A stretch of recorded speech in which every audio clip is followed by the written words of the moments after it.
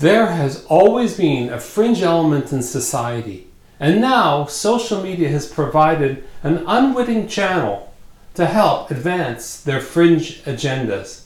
Can anything be done about it? And what is the role we need to play, both as organizations and as individuals?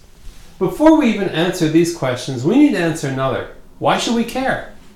So here's why. The problem with fringe theories, fake news, dark patterns, and other manipulative practice is that it tears at the trust of all communications, be they from the government or from marketers. In the traditional channels, there has always been built-in checks and balances to prevent abuse. With so few TV and radio stations, newspapers, magazines, these channels developed policies for who they would accept as an advertiser. And as journalists, their reporting was both objective and fact-checked.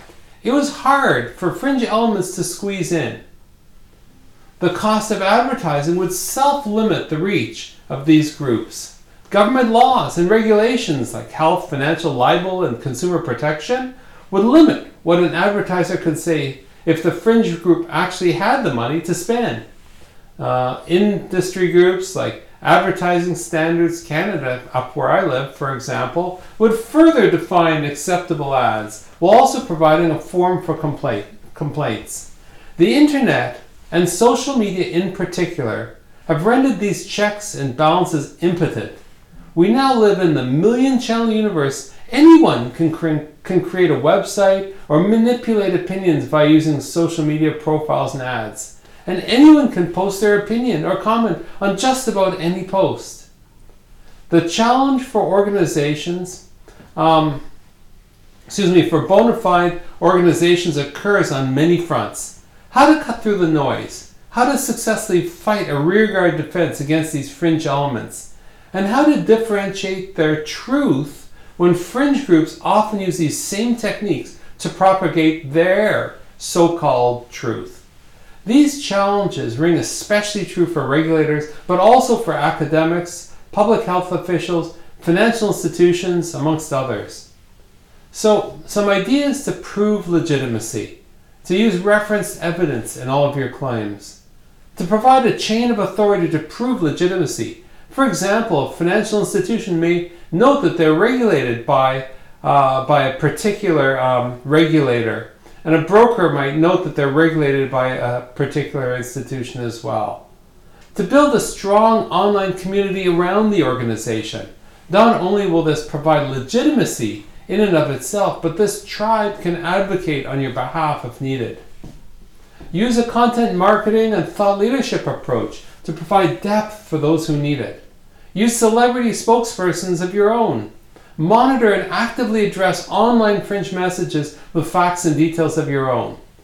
Report fringe posts and initiatives to traditional regulators when appropriate, and flag their posts on social media sites when they appear contrary to the site's terms of service. And spend on advertising. Fringe groups often do not have the budget and compete only in free venues.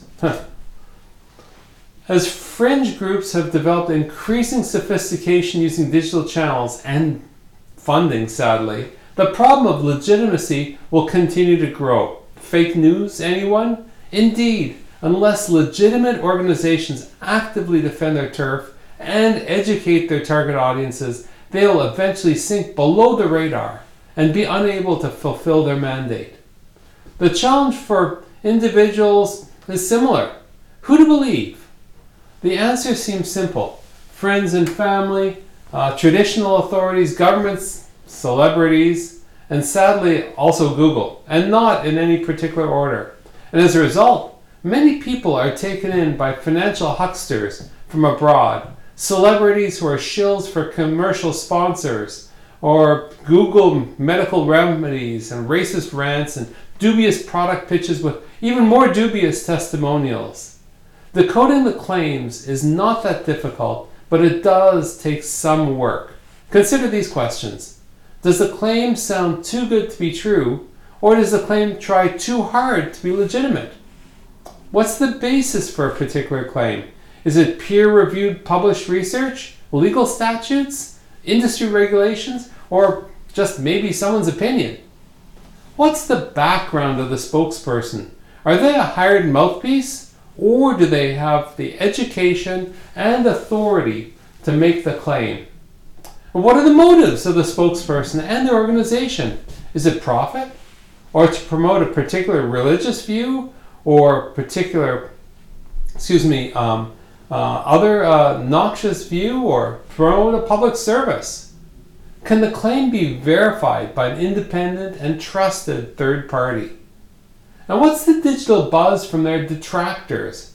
Well, it's too easy to create phony posts and sham reviews. What are their detractors saying? And are there any posts by trusted organizations setting the facts straight? In today's loud, hypercharged marketplace, competing for attention is becoming harder and harder. Marketers should remember that it isn't just how much louder they must shout to be heard above the fringe, but it is the quality of the arguments and the quality of their evidence that will help change a cynic into a believer. So here's your challenge. What concrete steps can your organization take to demonstrate legitimacy?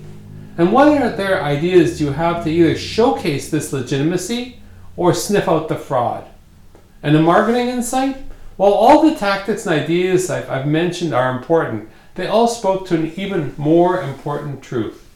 The greater the trust, the greater your credibility. I'm Randall Craig. I hope this got you thinking. If it resonates, let me know why. And if I can help, reach out at www.randallcraig.com.